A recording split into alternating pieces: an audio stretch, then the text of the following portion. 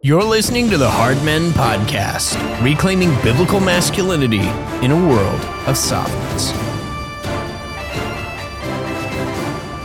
Welcome to this episode of the Hard Men Podcast. My name is Eric Kahn. I am your host, and I'm excited. In this episode, we're going to have a phenomenal guest. We're talking to Matt Reynolds. Matt is the founder and CEO of Barbell Logic Online Coaching. He's also the host of the Barbell Logic podcast, which was voted the best strength podcast of 2022 by Garage Gym. Man, super stoked to have him on. He's also the father of two wonderful children, a sinner saved by grace, and a leader in the local church. He knows our very own Brandon Lansdowne. We have an episode with him coming up on coffee. Of course, Brandon is the owner-operator of Reformation Coffee Co. So thanks to Brandon for connecting me with Matt. I think you're going to enjoy this one. We're going to talk about a number of things relating to men, masculinity, testosterone, TRT. We're talking to Matt, of course, who, by the way, he was Brett McKay's personal strength coach. I think still is for 7 years, which is really cool. Brett is the host and the author and the curator behind The Art of Manliness, which is a phenomenal resource for men. Encourage you to check that out as well. If you're not yet familiar with Barbell Logic, a great place to start is with their free content. And especially if you want to get started with strength training but don't know where to start, you can head on over to barbelllogic.com/life. That's barbelllogic.com/life to download a free ebook called A Life of Strength. It's a great place for you to start. Barbell Logic also has an excellent YouTube channel with tons of short, excellent how-to videos. You can find those with the link in the show notes. And of course, I would encourage you to check out their podcast. Again, the most downloaded, highest rated strength podcast in the industry. Tons of phenomenal information and talk on there with Matt and some of his co-hosts. If you're interested in online coaching through Barbell Logic, I asked Matt about this. It's absolutely true. Your first month is always 100% free. No contract, no catch, no gimmicks. You can go to the Barbell Logic link in the show notes, and they will match the perfect coach for you. So we are, again, super excited to be talking with Matt in this episode. I think it's going to bless and benefit all of you.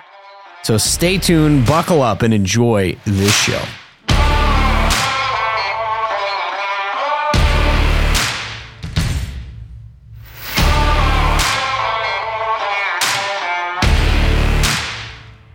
Well, welcome to the Hard Man Podcast. I am your host, Eric Kahn, and excited today we have a very special guest. We have Mr. Matt Reynolds, founder and CEO of Barbell Logic Online Coaching. Matt, how are you doing today? I'm good, man. Thanks for having me on the show. Excited to be on. I was telling you in kind of the pre-recording, I know our guys from my church, they love this show. And I do podcasts all the time. Like, I'm a little nervous to do this show because I know they're all going to listen. So I was actually at dinner last night with a family from our church, and he was kind of telling us his story, his testimony, and you actually played a major role in it. He was telling some stories. Wow. I don't get into the details to protect his, but he was like, yeah, I was listening to Eric Kahn, and he called some stuff out, and he's like, I can remember it being like this turning point in my life. And so, thanks for having me on the show. So it's an honor for sure.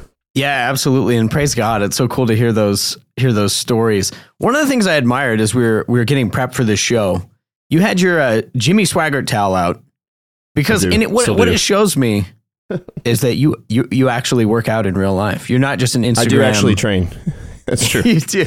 I trained my wife just now. And listen, she's strong too. And I love that. We may talk even more about that. I don't think every guy needs to train with their wife. Certainly my wife is lifting, a third of what I'm lifting, although she's strong. I mean, my wife's deadlifted 400 pounds. So she's not and she is the most feminine, blonde hair, blue eyed, beautiful, like you'd never know. She doesn't know how strong she is. Nobody's ever told her, and her husband's a strength coach. So yeah, we were just strength training just now and get an upper body session in. I thought, I need to stop 15 minutes before this podcast. So I stopped sweating and I went up and just sat in my rocking chair and tried to blow a fan on me. And then I came on and turned on the thing. And I was like, oof, still sweating real bad. So for the Patreon people, they'll be able to see my glistening forehead and Jimmy Swaggart rag. That's how they know it's for real. So one of the things I want to ask you is, I found very cool. You had told me that you were on with Brett McKay. So I went back. Of course, I followed Art of Manliness forever. you've actually been coaching Brett for a number of years. 7 years. Yeah. So I'm just curious. You see all this space, the masculinity space. I'm sure you've been aware of it for a long time. One of the things that I've noticed, we go to conferences, we do all this stuff, talk about strength for men, but I'm always looking at kind of the condition of people too. And I'm thinking, I think we're doing a lot of posing here, guys. And so that's what I want to ask you. You look at men and you look at men in the Christian space. What do you see going on? Do you see physically strong guys? What's the overall kind of top view that you see? It's a great question. I think it's a move in the right direction. Yeah. I really, if I'm being completely honest, I think where a lot of guys are is they believe it at the 30,000 foot view, probably like a lot of stuff. And they're not quite there yet in the trenches, right? I think it's the same, there's so many of these things that kind of impact our culture as Christian men. We bought some land, we bought some rural land in April of 2020, 10 acres, about 40 minutes south of here. And we just worked the land. We built a cabin, our family built a 560 square foot cabin. Actually, my pastor and some of the guys that do some construction in our church did the same thing. But it was that I had loved that idea for so long, but I hadn't actually pulled. So here I am living in the city I live in, this, suburban home in an HOA. I'm an online coach. And so I work in a office all day. And this idea of this refining power of voluntary hardship, of doing hard things, physically hard things that we probably wouldn't actually have to have chosen voluntary hardship back in the 50s or 40s or whatever, because it was just kind of part of our way of life. Now we have to choose that. And so I think that most guys, when I'm seeing guys that I know, guys in my church, guys that are my friends, a lot of those guys believe that they need to do these things, know that they need to get strong, know that they need to do hard things, know that they need to pursue voluntary hardship, but actually doing that in the trenches in a consistent long-term basis I don't think we've made the connection a lot there. I mean, and you see this, like you said, you go to conferences and it's just, there's a lot of really overweight guys. There's a lot of guys that are really out of shape. I'm certainly not in the best shape of my entire life. So I totally get it. I'm not coming on here as this super fitness influencer telling you you should eat like a bodybuilder and eat chicken breast and broccoli and take pictures of yourself in a pink thong bikini and post it on Instagram. That's not what we're trying to do, right? And so we do this to improve our quality of life and so that we can be better husbands and fathers and leaders in our church. And so I think doing it for that reason, when you start to understand, I'm doing these things because they improve my quality of life and make me better fulfill the role that I was called to fill by God, then it sort of changes that perspective. It's not just about looking good at the beach. And I don't think there's anything wrong with wanting to look a little better. I think everybody would prefer to look a little better. But if that's the be all end all goal, I can't stand the fitness industry that's just rife with its aesthetics only. It's as shallow as the kiddie side of the pool. It's that take pictures for Instagram, post some, pictures from the beach. That's not why we're doing this. And so I think understanding the whys will eventually lead to the practical hows, in the trenches every day. Yeah, I think that's absolutely huge. And it really is. It's two ditches. We've talked about them on the show where on the one hand, in Christian circles, you have pietism. You have guys who say, the body doesn't matter. It's just about your soul and eternity. But I think a lot of guys also recognize, well, if I have heart disease and I'm overweight and I have diabetes and I'm weak, that really does impact my life and how effective I'm able to be here on this earth. So that's really important. I'm curious with the coaching side of it, how you got into that and what that experience has been like starting a business. Yeah, for sure. Yeah, man, I joke on other podcasts. I was a painfully average athlete in high school, and which actually I think makes you a better coach, right? So if you look at people like Michael Jordan or some of the best athletes of all time, they often make terrible coaches. And I think that's because take a Michael Jordan, he probably had the best work ethic ever. I think he also got a better return on investment for that work ethic than normal people get. I felt like I got a worse return on investment for my work ethic.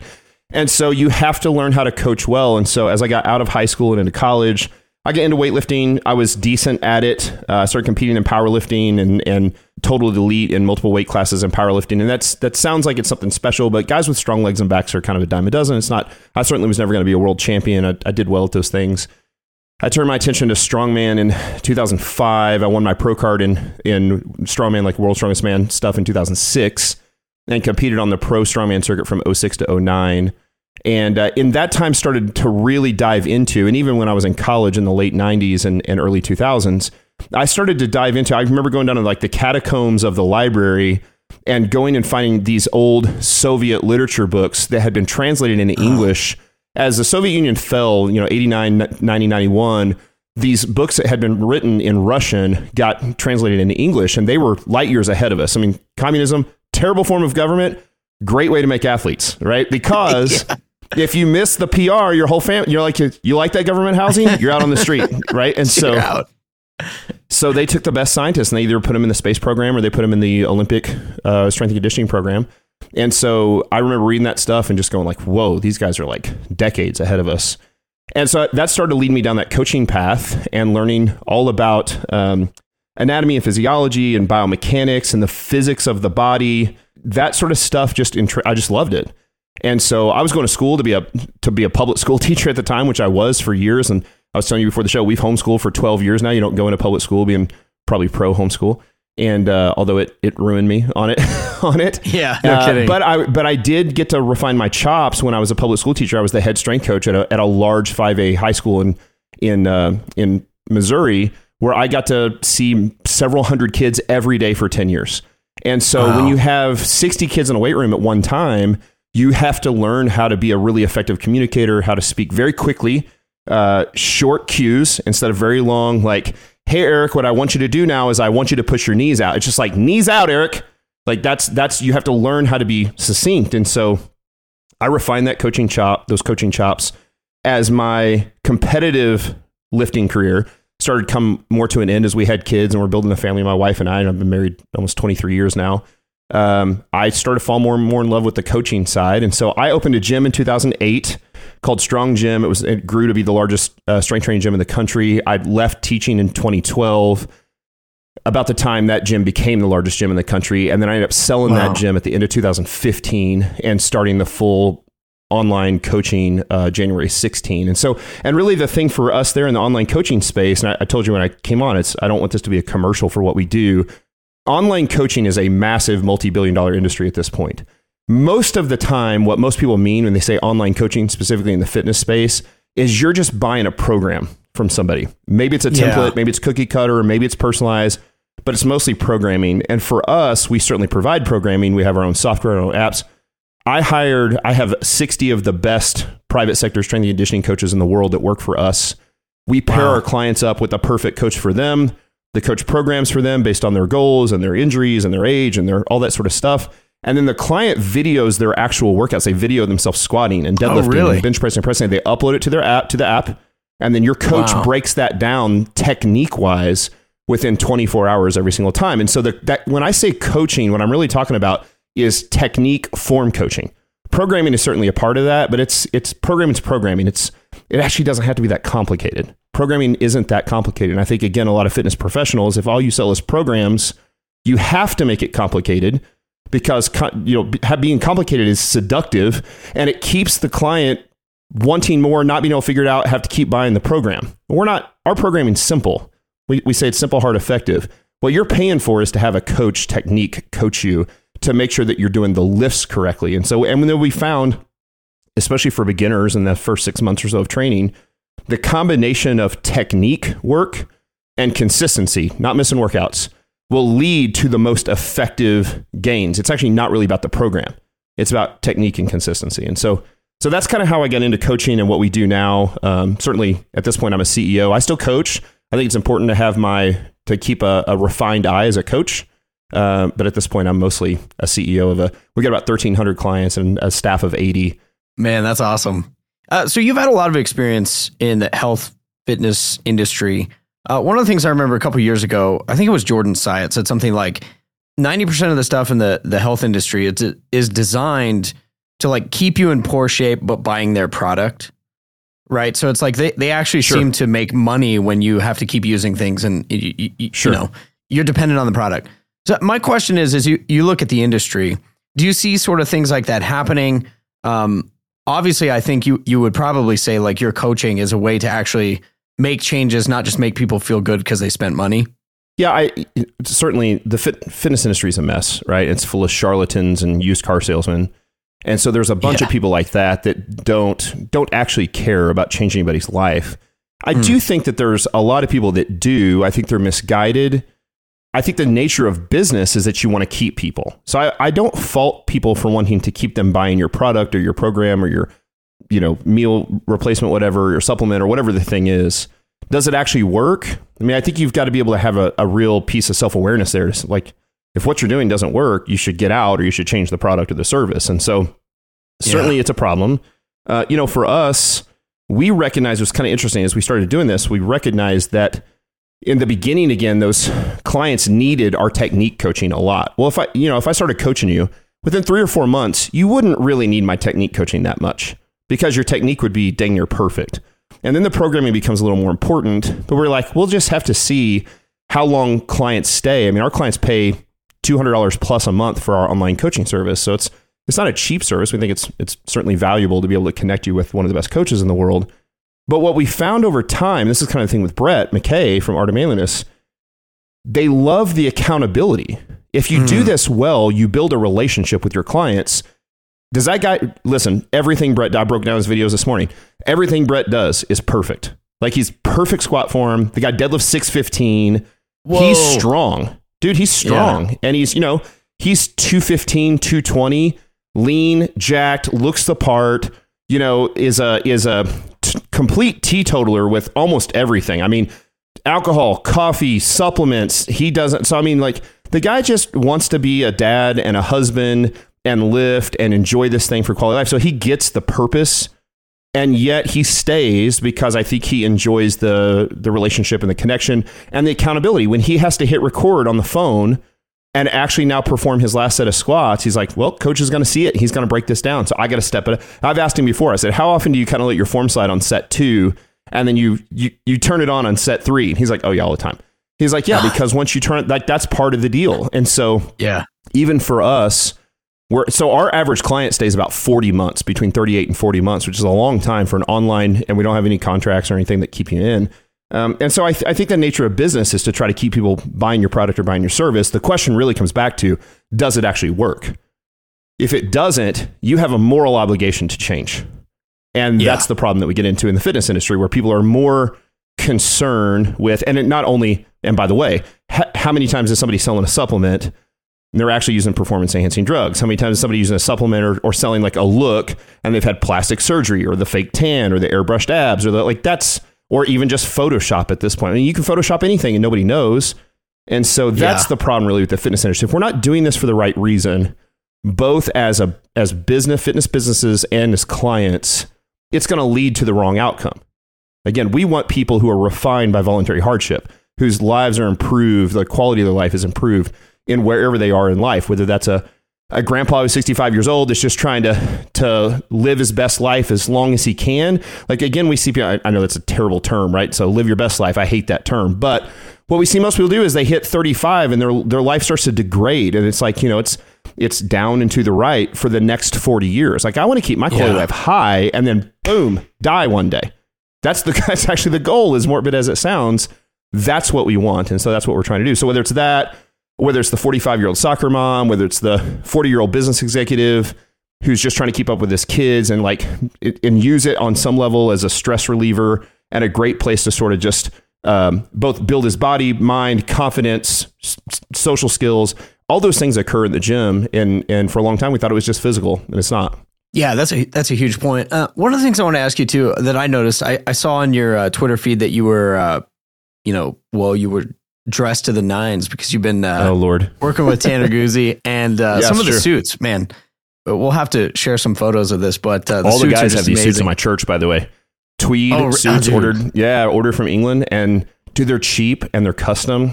Amazing. I should get an affiliate deal for that, and we should post it in the show notes. So absolutely, yeah. No, I that was the first thing I thought. I was like, I gotta get me one of these suits, but it's tied together. That men want to be physically strong, but men should also look good. Sure. Some of the photos that you had posted, it was interesting because it was like, typical like dad going to a soccer game, and then just like a nicer shirt, some white shoes, and some shorts that look like Tanner Guzzi would wear. Yeah. And I was like, wow, not only does it amplifies the look, it looks more manly, but I'm sure it probably changes the way you feel too. So tied to strength, why is it so important that you found to look good as a man too? Yeah. I want to be clear again, this isn't about fashion. As a matter of fact, Tanner was one of the first that told me he's my style coach's style, right? And it really comes back to two things. How do you want to be perceived by other people? Like, why do you have a big, glorious, beautiful beard? Like, that has to have something to do with it, right? So yeah, I have a beard too, not as good as yours. But, so you think about those things, like it's the art of appearance and the way you're perceived. So again, it sounds weird to say, I'm a CEO of a big company, but it's a fitness company. I'm not wearing a 3-piece suit all the time. Like, I'm not in boardrooms every day, right? It's an online fitness company. And I live in Springfield, Missouri, in the Ozarks, right? I'm not living in a big metropolitan city. So trying to figure out how I should dress so that people perceive me correctly is a little bit challenging. It was challenging for Tanner even to try to figure that out. But also how I dress so that I feel a certain way, so that I project that to other people. So, I know most people aren't going to see this podcast, but I got the short khaki shorts on, the polo, the white on white shoes. I'm wearing that right now. Most people can't see that, but I can feel that. So if instead, and I've done this before, it's not that, I certainly don't think this is a sin or anything, but when I've done podcasts before I know there's going to be no video, occasionally I'll slouch it up. I'll wear the workout shorts and the t-shirt.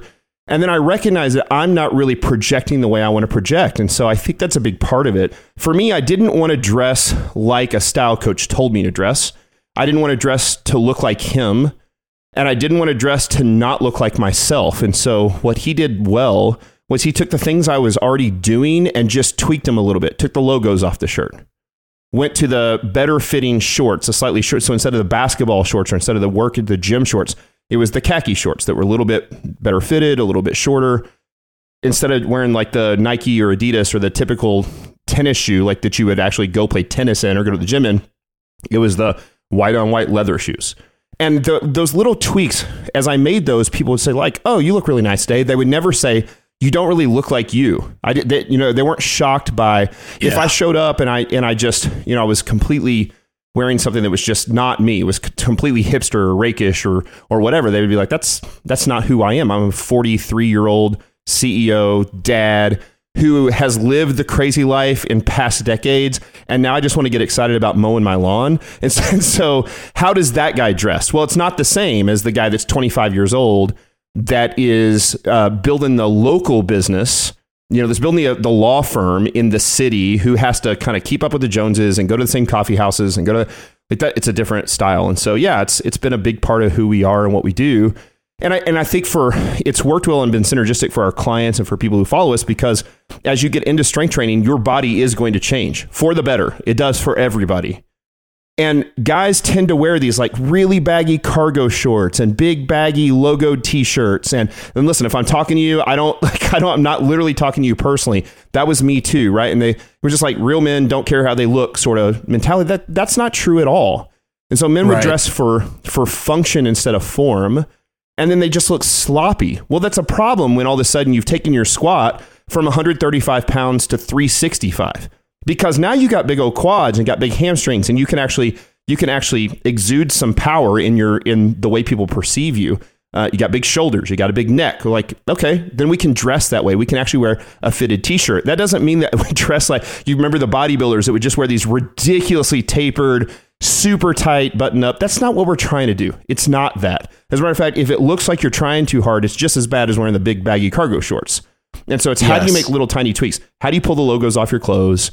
Like, and I'll just throw them under the bus. I mean, for years, I would wear like Under Armour stuff. I dressed like a football coach because I was a football coach for a long time. And then all of a sudden I'm a CEO. I'm not a football coach. And yet I'm still wearing the Under Armour logos. Well, like a lot of those shirts fit well, but they say Under Armour across the chest or whatever the logo is. And Tanner's like, let's just get some shirts that fit similar without the logo. And so now I've learned to buy shirts that direction, that's in that way, or like get out of the baggy shorts. And look, you've got quads and hamstrings and you squat, and it's okay to not show it off like you would if you threw on a Speedo and went to the beach. It's about just like, hey, I've worked hard to build this sort of powerful perception, and because I actually am powerful, it's authentic. And so we want to be able to supplement the work that we're doing in the gym with our style. One of the key things that we've advocated on the Hard Men podcast is being men who are sages, men whose minds are sharp, and especially men who know where they are in the historical current of the Reformed faith. One of the best ways that you can grow in this capacity, to know your history and to think like the great men of old, is to read great works. And one of those is the works of William Perkins. It is a 10-volume set from Reformation Heritage Books. We'll include links for that in the show notes, but the works of William Perkins fills a major gap in Reformed and Puritan theology. Though Perkins is best known today for his writings on predestination, he also wrote prolifically on many subjects, and his works filled over 2,000 large pages of small print in 3 folio volumes and have been reprinted several times in the decades since his death. So you can definitely check this out at heritagebooks.org. Really fantastic work. You can get the whole set for $280 and free shipping. Again, heritagebooks.org. You can also check out individual copies.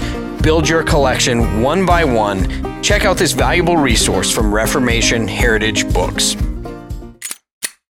Yeah, that's absolutely right. And there's just something about it as men looking like men, adult men. I was talking to another CEO about this the other day, and he said, yeah, there's a reason. Somebody had asked him, like, well, you could just wear like a t-shirt and shorts. No one would care. He's like, but I would care and I would know. That's and right. when you see me dressed well, it commands respect. People say, well, there's a man. So that's been a big thing, I think, seeing what that style can look like. And then, yeah, like when you do it, I mean, it could be your wife, it could be your kids. They're like, wow, Dad, you look nice. You look really good. Have a good haircut, and then you feel better about yourself. Obviously. Yeah. And there's a different confidence that comes out of you. I want to dig into some of the kind of the program and the philosophy behind it with Barbell Logic. One of the things that you've said is that the primary focus is on simple, hard, effective strength training to improve the quality of life. So simple, hard, and effective strength training. What does that mean? What do you have in mind here? Yeah, I think the best place to start there is let's start with strength. So like, why strength, right? There's tons of stuff you could be. You can be cardiovascular fit. You can be mobile. You can be powerful. You can be fast. You can jump high. All those things are cool physical attributes. When someone is generally detrained or untrained, someone who's coming off the couch watching Netflix and is trying to change their life, strength is the only thing that makes every other physical attribute better. It will give you the best return on investment on all of them. So somebody who hasn't squatted full range of motion since they were 2 years old puts a bar on their back and learns how to squat full range of motion. They get stronger, but they also get more mobile. But it's not a two-way street. If instead of strength training, you go to yoga class, you get more mobile, but you do not get more strong. And so what we're trying to do is give us the best bang for our buck. We're talking about our primary demographic at Barbell Logic is 35 to 55-year-old men, not 25-year-old college kids. And so that means they're busy. That means they're working. That means they're supporting a family. And they don't have 2 hours, 6 days a week. They have 45 minutes, 3 days a week. Well, if I have 45 minutes, 3 days a week, I can still get you really strong. And oh, by the way, all those other things are like a power is a function of strength. It's just strength displayed quickly, right? Speed is the same thing. It's how much force you can put in the ground. So strength literally means force production.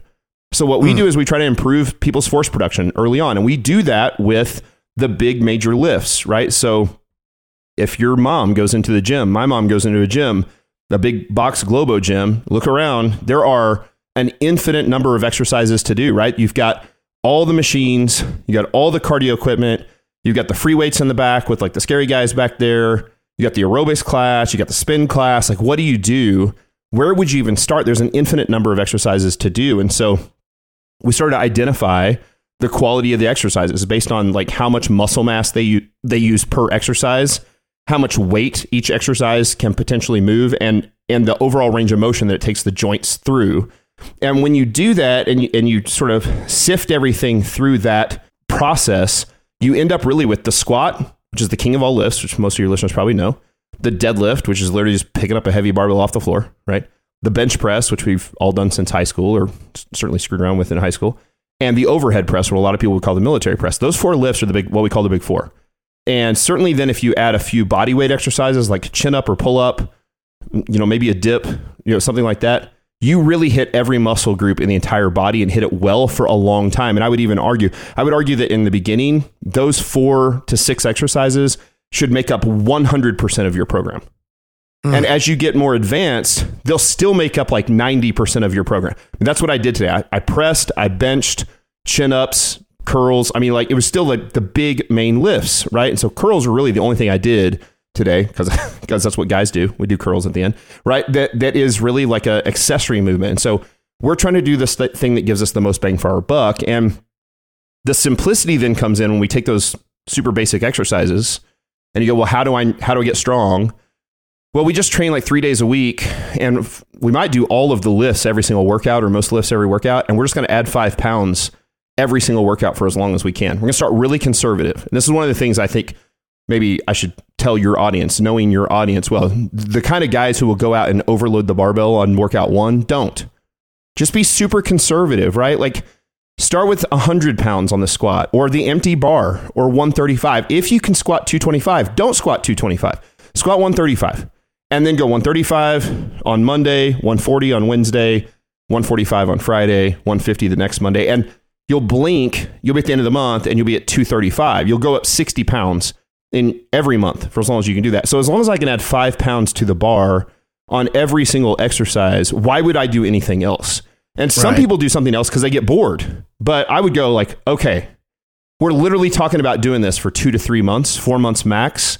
You can't be disciplined enough to just add like, no, I need all this extra stuff. I need to do wall balls and I need to run and I need to go do that. Like, no, you don't. Just do the main lifts, add a little weight every time. And eventually that will stop working, or we could all squat 1,000 pounds. And when it stops working, which it will at some point, if especially, the goal is to make it work as long as possible. And the guys that eat the most protein and build the most muscle over that time will continue to make progress. Once it slows down, we use a type of programming that really we've sort of coined in the fitness industry that we call minimum effective dose changes. We just make a minimum effective dose change. We change one variable. So now I can't add 5 pounds to the bar. Maybe I add 2.5 pounds to the bar. Can't add weight to the bar. Maybe I add a rep. I'm going to change one variable. I'm going to change the weight. I'm going to change the volume, or I'm going to change the frequency. And sometimes you have to change 2 because often volume and weight are an inverse relationship with each other. You can't keep going up in weight and go up in volume. As the volume goes up, maybe the weight has to come down. But for the most part, we still want to make it's, if 1 ibuprofen kills the headache, you don't need to take 6. That's the point.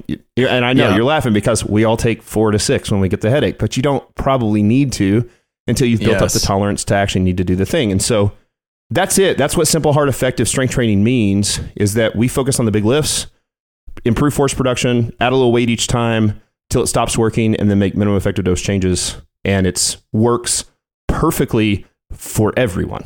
No one is a snowflake in this. It works for everybody. But I have bad knees, but I have a bad back. I promise you this works. Proper squats make the muscles around your knee strong. It doesn't tear up your knee.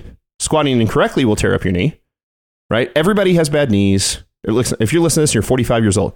You got a bad knee. You got a semi-torn rotator cuff. You got disc degeneration in your back. And people use that as excuses for why they can't train. They can train.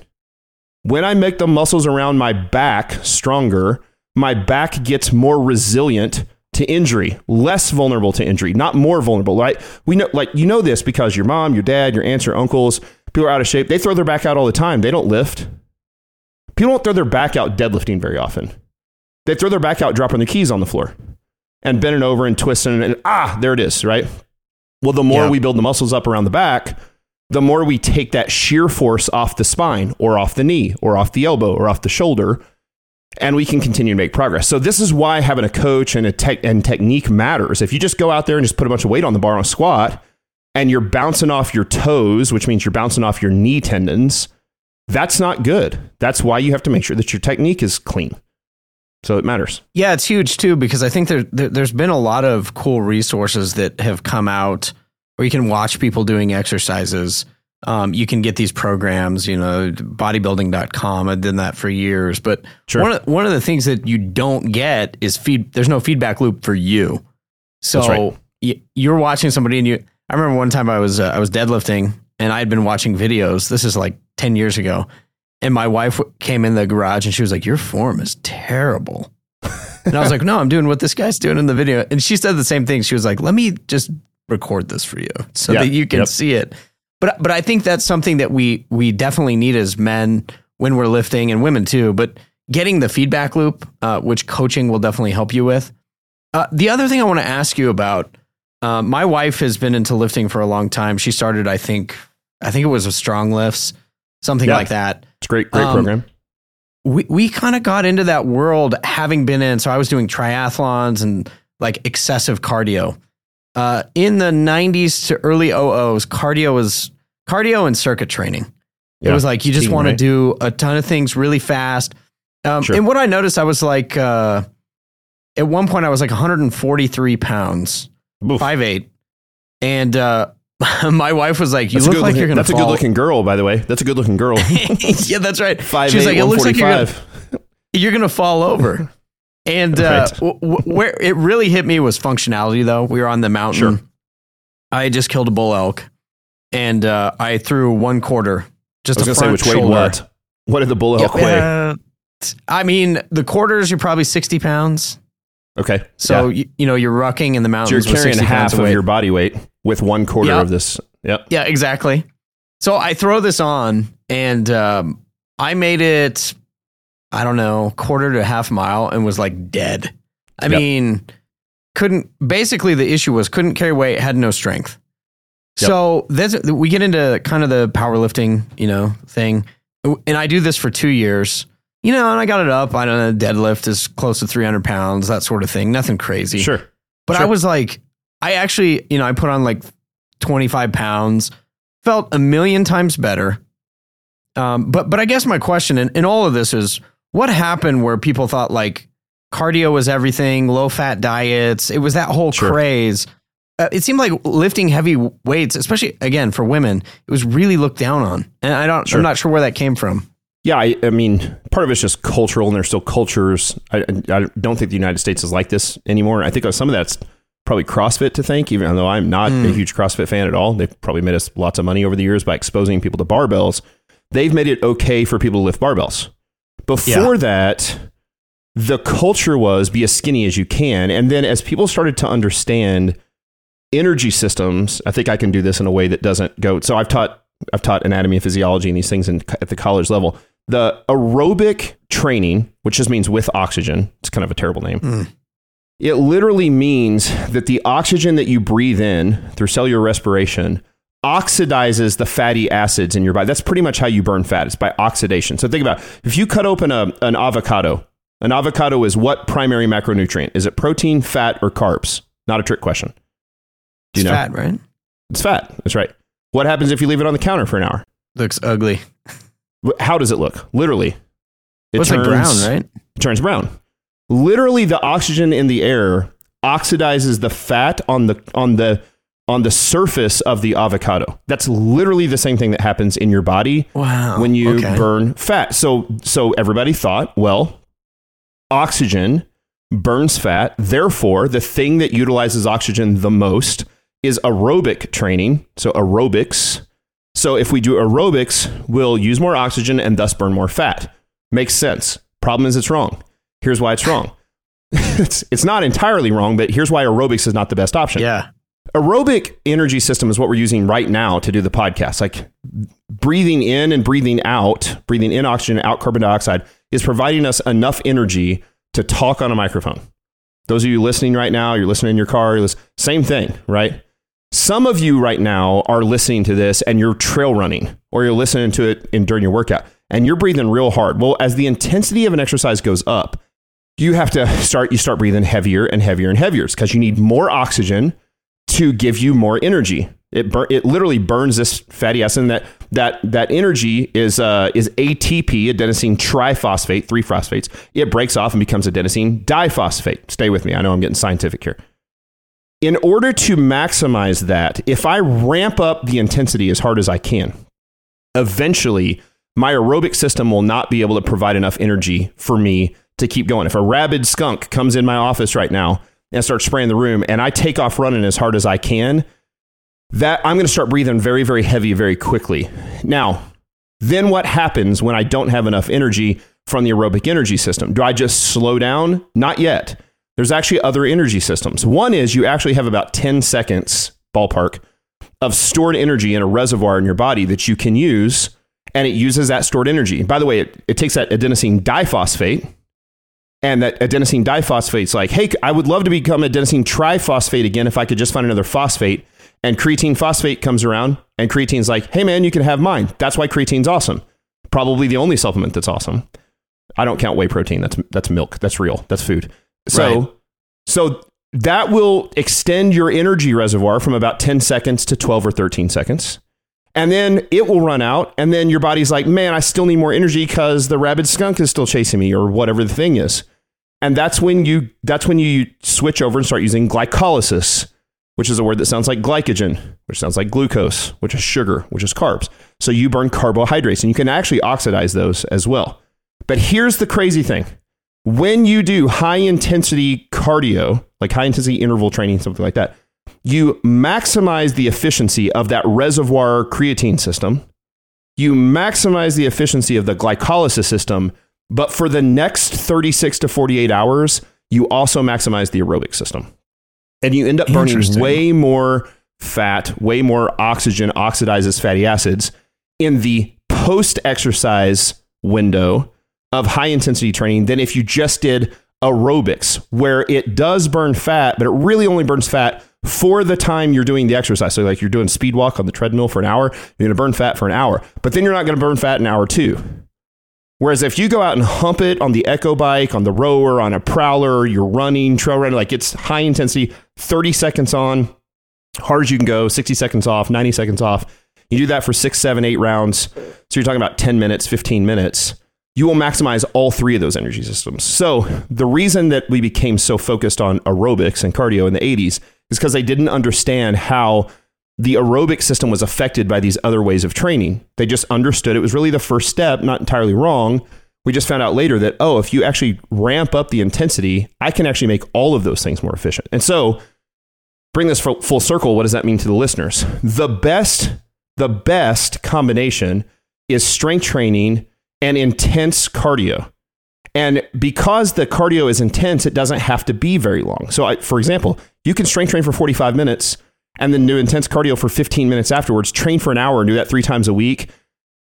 The intense cardio and combination of strength training will reduce all-cause mortality by about 8x, like massive.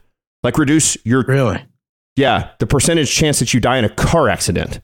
And to put it in perspective, diabetes and smoking, intense smoking, chain smoking, not smoking a pipe every once in a while. That's perfectly fine and acceptable. But no, long-term intense smoking or diabetes will actually, it will increase your all-cause mortality by 2x. And what I'm talking about, and this is well documented, this is like tons of published data, will reduce your all-cause mortality 8x of the combination of intense cardiovascular fitness and strength training. But you got to have both. They're synergistic together. In the beginning, when you're a brand newbie, all you should do is lift for the first couple months and then bring in the cardiovascular stuff and a little bit at a time. Start slow. Start with 1 or 2 rounds, 5 minutes, then 7 minutes, then 10, and eventually get to 15. That's enough. Be in the best shape of your life. Yeah, it was interesting. One of the things I learned a long time ago, early 00s maybe, Body for Life came out. And I remember that was the first time I had been exposed to, basically Bill was saying lift and then do high intensity interval training. Yeah. Before that's probably 94, 93. Does that seem about right? Okay. Uh-huh. Yeah. Remember it well. And a lot of it was effective. I think one of the things that, was kind of different about it was he was also pointing to macros. So you hear a lot of things, and this is kind of where I want to transition is nutrition. Sure.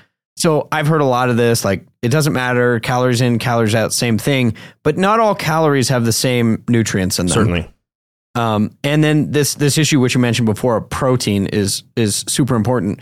So I guess if you would just unpack, what are you giving guys tools for nutrition? What do you recommend?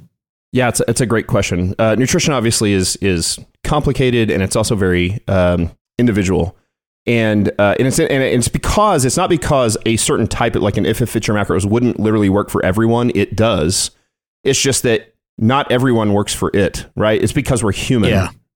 And so some people like to eat more carbohydrates and some people like to eat more fat. And so can keto work or intermittent fasting or carnivore diet or all of them can work. So at the top level, there is calories in, calories out. If you eat more calories than you burn, you are going to gain fat, period. You will. If you eat less calories than you burn, you're going to lose fat, period. Even if it's Reese's peanut butter cups, right? And you're like, how can this be true? Well, stay with me. Fat's not the only thing on our body, right? We have protein, we have muscle, organ, tissues, fingernails, hair, all that stuff is made out of protein. And so when if we are trying to lose fat, we need to lose 20 pounds, but we want to lose the least amount of muscle or preserve muscle. Then what we want to do is we want to skew that subcaloric amount. Let's say we're going to burn 3,000 calories a day, so we're going to eat 2,500 calories a day. So we're going to eat 500 calories less than we burn, so we're going to lose some fat. But we're going to skew those macros heavily towards protein, as opposed to the Reese's peanut butter cups or the Krispy Kreme donuts or the whatever. Instead of the carbs and fat, which are energy sources, we're going to skew them towards protein so that so it holds on to your muscle, so that you can lose fat while retaining muscle. Likewise, you cannot build muscle, period, without protein. You have to have it. So if you need to gain weight, if you're the 143 pound you need to gain weight, you have to eat in caloric excess, and you have to have lots of protein to be able to build the muscle and all the other stuff that you need. You have to have protein. Now, here's the thing. Can you build muscle and lose fat at the same time? Probably not. If you are eating above your maintenance calories, you are going to gain both muscle and fat if you're training. We can eat in a way, if we eat lots of protein, say 35% of our total caloric intake is protein. We can skew it so that most of that weight gain is muscle, but some will still be fat. If I eat subcaloric, I'm going to lose muscle and fat. But if I skew it heavy protein, so heavy protein is what we're going to eat all the time, or high protein diet, then I can hold on to most of that muscle. I still am going to probably lose a little bit, and I'm going to skew it to mostly lose fat. But you cannot, without performance-enhancing drugs, and even TRT, which I'm happy to talk about as well. I know you guys covered this just a couple weeks ago, certainly can help that be better, but it's almost impossible to actually gain muscle and lose fat, even on performance-enhancing drugs, which I would not encourage any of the listeners to use. I'm not talking about TRT. I'm talking about supraphysiological levels, the bodybuilders, WWE wrestlers, Barry Bonds, like that sort of level. Even those guys, it becomes very difficult to gain muscle and lose fat at the same time. So you kind of have to decide, am I going to eat a little more calories than I need or a little less? This is why when I'm trying to gain weight, this is why you don't really need 6,000 calories, because you're going to gain too much fat. And when you're trying to lose weight, it's why you don't want to eat 1,200 calories, because you're going to lose too much muscle. So the calories in, calories out does matter. But then I always want to try to eat a high protein diet, probably if I'm training in the way we just discussed, lots of weightlifting, high intensity cardio. I actually probably want to eat good high quality carbohydrates, because the carbs actually fuel those workouts, or at least the carbohydrates around the workout, hour and a half, 2 hours before to an hour and a half, 2 hours after. And I would want to back off my fats. Now, at nighttime, if I'm going to train in the morning, dinner might need to be more protein and fat. I don't really need the carbs at that point. Carbs and fat are both just energy sources. Your body just uses it for energy. And if it's not used for energy, it's going to store it. And so it really doesn't matter that much if you eat carbs or fat. Carbohydrates you can eat more of, because there's 4 calories per gram of carbohydrates and 9 calories per gram of fat, right? And so you can't eat as much volume of fat for the caloric load. It's a high caloric load. And so if you're not careful, it's like, if you have a ribeye, so it's a lot of protein, a lot of fat, that's it. You can eat one ribeye and have it be 2,500 calories. I mean, it could be all the calories you are supposed to have for the whole day. That's why you got to be careful. And so as you're trying to lose weight, you usually try to skew more towards lean proteins, more whole single ingredient carbs, potatoes, rice, not bread, not brownies, not cookies, not donuts, like not processed stuff. And then just let the fat come from where it's supposed to. Let the fat come from additional fats in veggies, olive oil, the meat, the fat in the meat, the fat in the fish, and just don't add a bunch of extra fat. Certainly a little cooking with some butter or something is completely fine.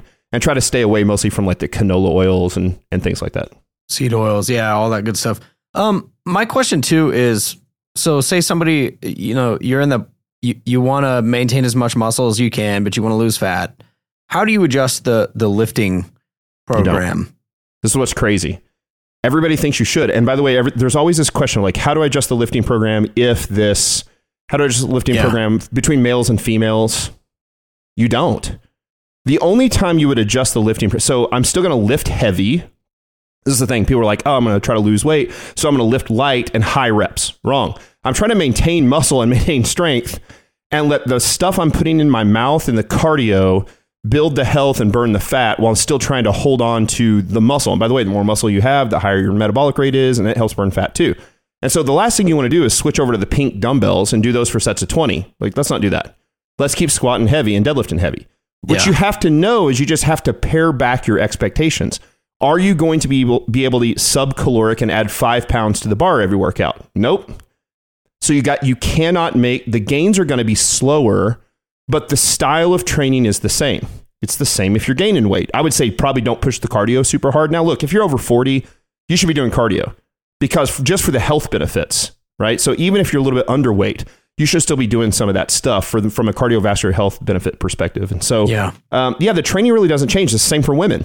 Women should train the same way guys should. There's no difference. The difference is the hormonal milieu between men and women that causes the different effect. Men can build muscle. It's really hard for women to build muscle. By the way, it's really hard for men over 45 to build muscle if you're not on TRT because your testosterone probably has tanked. And you know it if they don't, right? We meet guys, like I had breakfast with a guy the other day. You can tell he's like just naturally high testosterone dude. And I'm like, oh, lucky you. It's guys just like Cro-Magnon man all the time. You just, and so, so that guy doesn't need it. But I can walk through a grocery store and I can point out men who are low testosterone. I can see it. Like it's glaring at this point. Yeah, I can see because they have female fat deposits, right? They start to build like fat thighs, fat hips, fatty breast tissue. And again, I'm not trying to like make fun. It just is. And so for a guy like that, if I have a client like that, I'm like, go get tested. Go have your doctor test you for this, right? You don't want to run around with like we're just talking about replacing the hormones that should be there. And so men can build the muscle. Women have a very difficult time doing it, which means what happens with women is their muscles get more dense, but not necessarily much more bigger. I know it's not really right English, but you get what I'm saying, right? So that's what they want. When they say, I just want to tone, what does that even mean? That's not even a real thing, right? In anatomy and physiology. What they mean is I just want my muscles to be hard and dense, and I want to be able to sort of see them, but I don't want them to be bigger. Yeah, that's exactly how God made you. If you train, that is what will happen, right? And certainly some people have better genetics than others, but that's really how your body would respond to heavy strength training as a female and that high intensity interval cardio. And men will build muscle and also lose fat. And your wives will get mad because you'll build muscle fast and lose fat faster than the women will. But that's, again, it's just the way we're made. Yeah, it's such a good point. And I've heard that a lot from women too. Like, oh, I'm afraid of bulking. I'm like, honey, you do not need to worry about that. Just lift some heavy weights. You're going to be fine. Yeah, I used to take people in like a university weight room back when I was in college, and a guy would be like, I just don't want to get too big. And you look around, look around this university weight room. See all these frat boys in here lifting? They all want to get too big. None of them are too big. They're all 165 pounds. It's not that you don't wake up one day and you're like, oh my gosh, I'm 230. What happened? Like I put on all this muscle. How did this happen? That doesn't happen accidentally, and certainly doesn't happen to a female. As a matter of fact, I would go so far as to say it's basically never happened to a female. If you see a female that's too muscular, one of two things has occurred. She started out much, much, much heavier, and she's lost a bunch of fat and retained muscle, and she looks like a big athletic softball player girl, right? And she looks a million times better than she probably did 6 months before. Or two, she's taking drugs. And so your 45-year-old wife, soccer mom, will not go squat and deadlift and do cardio and accidentally wake up one morning and look like a pro bodybuilder. Those ladies are taking drugs. CrossFit ladies who are... They're taking drugs. Oh, you're more jacked than most men I've ever seen who are at the gym. Right. It's, there's a $500,000 purse for first place, which means there's cheating going on. That's the way it works. That's how it is. One of the other things I was going to ask you mentioned before on the TRT thing. So I'm asking a broad question really about testosterone. We've all seen the studies, testosterone plummeting. You mentioned getting your blood tested. So if guys, you think or whatever, you're like, I would say just get a full panel done. Sure. Talk to your doctor. You can get that stuff done. But what beyond that, are you recommending TRT? What are you saying if guys do have low T? Sure. What should they do? So it's a great question. No, I'm not going to recommend TRT to everybody because one, I'm not a doctor, and two, I also understand the potential implications here. So there's two parts to this. One is, first off, what is the middle of the bell curve today was not the middle of the bell curve 40 years ago. And you're going to get measured on the middle of the bell curve today. And that bell curve has moved to the left. And so what is normal today would have been low 40 years ago, right? So you'll go and get your testosterone needs to be, 650 to 800, something in there. Your testosterone will come out at 285 and your doctor's like, you're on the low end of normal. You're fine. You're not on the low end of fine. Anything in the twos, not what you want, right? Bad. Not good. But here's the thing. And I had this talk with a guy the other day. Getting on testosterone replacement therapy is kind of like going through puberty again. Your libido is going to be through the roof. You've got to be able to control those hormones. If you have a problem with pornography, with lust, you should not get on it. It's not worth the risk. I really believe that, right? And so I just be careful, right? And again, some of it depends on, it's dose dependent. You also want to be careful because some doctors actually, like the dose is so low. As soon as you go on a exogenous, an outside the body dose of testosterone, it will shut down your testosterone, your natural producing testosterone, period. Now, almost all that, even if you're planning on having kids one day, and I would probably generally lean towards, if you're still planning on having kids, you probably shouldn't go on TRT yet. Although it is completely reversible. You can be on TRT, go off TRT for a while. Almost always your testosterone is going to come back up and you can get your wife pregnant. It'll be fine. In general, I would probably say, just wait till you're done having kids. If you're done having kids, and most of us by the time we're in our mid 40s probably are, then it's an issue of it's dose dependent. But you got to be careful because some doctors will go to like the testosterone gel, the cream that you rub on your legs or all over your groin region or whatever. A lot of times that dose is so low that it shuts down your normal testosterone and replaces, it just gets you back to like 200 milligrams or nanograms per deciliter, right? It's still low. And so at some point, like if you're going to go on TRT, you probably need to have the doctor inject you. And it's just a small little shot every week. And most time after you get it done for 4 or 5 times, you can convince your doctor, hey, can I just do this in front of you once or twice and then send me home with it? And then I can just give this to myself. And so it is, look, hormones are not to be screwed around with. Hormones are serious. In the same way that we would talk about this, they have completely screwed up female hormones over the years with birth control. And then the way they handle perimenopause and menopause, it's much more difficult for women. It's actually much more sort of singular for guys, much easier to deal with. But it's not like taking creatine or whey protein or a supplement. Like it's a hormone. And everyone has, because it's a hormone, everybody has different reactions. Some people go on low dose testosterone and they have acne again at 47 years old. It's just like, I don't know, man. Sorry. It's just, and so there are always going to be risk and reward there. Now, for most people, they go on low dose TRT. I would say the vast majority of men that do that have a significant improvement in quality of life. Their recovery is better. Their sleep is better. Their libido and sex is better. All of those things get better. They feel better. They're more confident, not arrogant, not pushing that direction, right? But just everything feels like a little bit better. But it's still something that you got to be careful with, for sure. So some of the other things, like if guys aren't going to do TRT, obviously, high protein, red meat, things like that are helpful. But I think one of the points to be made, I think you would agree with this, is weightlifting is a huge part of that too. It's the number one thing that can be done outside of TRT to raise your natural production of testosterone is lifting heavy, period. Number one. Yeah, it's interesting too. I heard Andrew Huberman mention this, but he was saying, particularly with like heavy deadlifting on the German volume training, he said that they'd see these spikes of testosterone after it's done. Really kind of interesting. It goes back to what you were saying before, that they were like way ahead of their time. They were, for sure. But also remember this. I love Huberman. He's super smart. As a matter of fact, he just did one with Peter Attia that's so good. It's one of the best. If you want a good longevity podcast, Peter Attia on his podcast a few weeks ago was unreal. The problem is the German volume training came out of East Germany, of communism, 10 sets of 10 with the freakiest of the freaky athletes. right? Yes. And so we have to understand like what we can take and what we can't. Well, here's the thing. Like you can't do 10 sets of 10 on deadlifts over and over again. There's no way. It will kill you, right? Like not literally kill you, but it'll make you want to die. And so you don't want to break. That's right. But what happened is, and what can be taken is that when we lift heavy, big compound movements, and primarily the squat and the deadlift, like the full body, with even more full body than a bench press or an overhead press. Yes, your legs will grow and your back will grow and whatnot, but there's actually a systemic response that occurs in your body. You've ever heard the old adage, like when you squat heavy, your arms get bigger? There's actually some truth to that. It's because you have a systemic testosterone growth hormone response that occurs. Like your body produces more testosterone, it produces more growth hormone systemically, not just acutely to the muscles that you're lifting. And that's what happened with the German volume training. They took the freakiest athletes on the planet. They made them do 10 sets of 10, which is awful.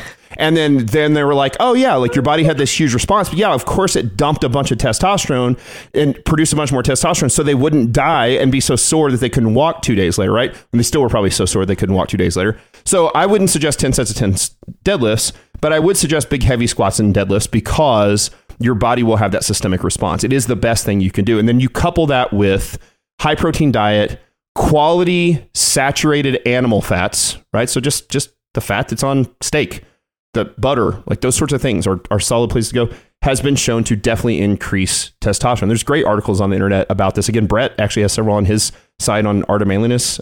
He does not want to go that route. And so he's tried to naturally improve his, and he's actually talked about how he's been able to do that. So yeah, there's some great things that you can do. It's if you're chronically low, some people aren't ever going to be able to get there. And so if that's you, then I would go to a doctor. But like those are always personal decisions. Yeah. You mentioned creatine supplementation. I don't know if you'd recommend a brand or what. Nope. Here's the trick. All creatine's made in the same factory. All creatine, monohydrate, is made in the same factory. So get the cheapest creatine you can find on Amazon or bodybuilding.com or Walmart. Does not matter. Don't get it flavored. Just get the white powdered creatine. It's the only supplement that I would really recommend. I mean, I think vitamin D, I think we're often low there. Creatine there have been more studies done on creatine and the long-term effects at this point of creatine than all of the other supplements combined. And again, creatine monohydrate is it's creatine phosphate in your system. It's just the thing that gives adenosine diphosphate, the extra phosphate, it makes more energy. That's it. Everybody should be on it. Your grandma should be on it. Your dog should be on it. Just take creatine. Don't load it. Put a spoonful of it in anything you want to drink every day for the rest of your life. You'll be fine. There's no negative side effects to this thing. I get it. Some of you guys are listening to my age too. You're like, I remember when they used to talk about guys like getting dehydrated in 1999. Like they weren't just taking creatine. Like that was the scapegoat, right? It was the Mark McGuire scapegoat. It was, I'm taking creatine, like and something else. That's exactly right. And so creatine's great. And then I think I said too, whey protein is not a supplement. It's food. It's whey protein. It just comes directly from milk, right? Little Miss Muffet sat on her tuvet eating her curds and whey. Curds is the cottage cheese. Whey is the liquid stuff that you pour out the top of your yogurt when you open up the yogurt. You're like, I don't want that. Well, they take that, dehydrate it, turn it into powder. That's it. So I used to deal with this all the time when I was a strength coach, and high school boys' moms would be like, I don't want them taking the whey protein steroid stuff. I'm like, it's just milk. Stuff. It's just milk. So I don't consider that a supplement at all. If you only take one supplement, creatine's probably the one to take. Certainly maybe vitamin D is beneficial as well. Most of the other stuff certainly can be had through just a quality diet. Yeah, it's beautiful. Matt, last question I want to ask you, tying it all together. How does everything we're talking about, physical, nutrition, your body, how does that impact masculinity? And, I would argue, I think you would argue, it makes you a hard man, but in all the right ways. My question is, put that in your own words. What's the connection between all this and masculinity? That's good. C.S. Lewis said, we're building a nation of men without chests. And it's true. And has that ever been more true than today in the Western world, whether that's America or UK or whatever, in a post-COVID world? And I realize he wasn't specifically talking about pecs, although literally pecs, and figuratively it's heart. We have men without heart, men without courage. They're cowards to stand up for the stuff they need to stand up for. Like that's the point of the quote. And so we live in a world where even though we believe we need to, like we know through the curse, we were created or cursed to work and toil the land. We would eat bread by the sweat of our brow, right? So we know we're called to work hard as men. And we believe that, and I would guess probably 99% of the people listening to this right now would say, like, yeah, I'm called to do that thing. The problem is that you're still driving to work and sitting in the cubicle all day. Or, like me, You're on Zoom calls all day long in the office. We're not out farming. We're not out doing blue-collar labor. We're not working on cars all day. We're not doing those voluntary hardship type things, or maybe even involuntary hardship things that we're refining. And so I think for us in the modern world, in the postmodern, unfortunate world, if you're not out there sweating literally by the toil of your hands, one of the most general things we can do to be refined by voluntary hardship this way, to become a man with a chest, both literal and figurative, is to get out and lift heavy weights. And it has made me a better father, a better husband. I handle stress better. When you choose voluntary hardship, this is the thing, and certainly weightlifting is not the only way to do voluntary hardship. There's all sorts of stuff that could be voluntarily hard. We are better adapted to handle involuntary hardship when it comes at us, and it will, right? When you get COVID, when your family gets sick, when your dad gets cancer, when I just lost my dad to Lewy body dementia 5 months ago, like those sort of things are tough, but you've prepared yourself with voluntary hardship to be able to handle the times that are involuntarily hard. And I think when you're able to do that, you're able to glorify Jesus more in that stuff, because you don't lose, for lack of a better term, you don't lose your crap. You don't lose it because you're like, okay, I've trained in a way that's hard. And the thing about voluntary hardship that's so great is nobody's going to make you put a bar on your back. You have to do that. Like nobody's going to do it, and it's hard. And so you do a thing that's hard. You grow a chest, literally and figuratively. You grow some heart. You grow some courage. You stop being a coward. And you do these things so that you can provide better for your family. You're more useful and harder to kill when you're strong. Like that's the point. And so I think, again, that it is a forgotten, and I think it's forgotten because it's not, it's certainly not a fruit of the Spirit. It's not it's not those things. There are more important things than this. But I think because there's more important things, often the Christian world leaves this completely by the wayside and forgets about it.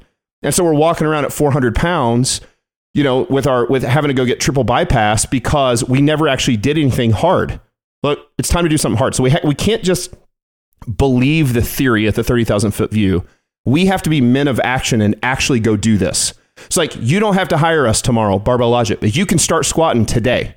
You don't even have to start squatting today. You can go out and jog around your block, do something hard physical today, and watch that start to refine you throughout the process. Man, I love that. The voluntary hardship, I think that's everything. It's really the message we've been talking about with this podcast. If you want to be a hard man, you have to do hard things. That's right. Which means you build a capacity for it. Matt, it's been an absolute pleasure. Thank you so much. We'll include, for anybody interested, in the show notes, links to all of the places they can follow you, including Barbell Logic, and the podcast will include social media as well. Beautiful. Again, thank you, sir, for joining me. Thanks so much for having me. Had a blast telling our story.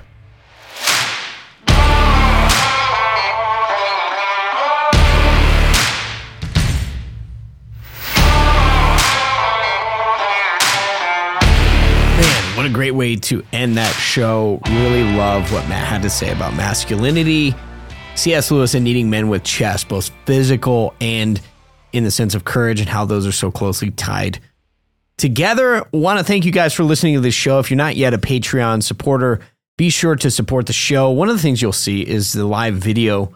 Well, it won't be live, but it was recorded live of the video of this interview that I did with Matt. You can get that if you're a Patreon exclusive member. We also have additional content, including Eric and Ben do the internet. So be sure to sign up as a Patreon supporter today. You can check the show notes for how to do that. Click on the link. And for as little as $5 a month, you too can gain access to this exclusive Hard Men podcast content through our Patreon portal. Once again, I want to direct you to the show notes so that if you're looking to get strong in your life, start to do some lifting, a great place to start is with the free content from Barbell Logic. I've started checking some of that stuff out. It's been really, really helpful. You can find that at barbelllogic.com/life. Again, that's barbelllogic.com/life. Download their free ebook called A Life of Strength. And you can also check out their YouTube videos or check out their online coaching. First month, always free, no contract, no catch. You can find that at barbelllogic.com/match and or check the show notes. And there's a link for that as well. Again, thanks to everybody for supporting Get Strong. If there's one word from this show, man, get strong. Ladies, you too, in your own unique feminine way. Strength is a very, very useful thing and can benefit you greatly as you seek to be hard men in a world of softness. Until next time, men, stay frosty, fight the good fight, act like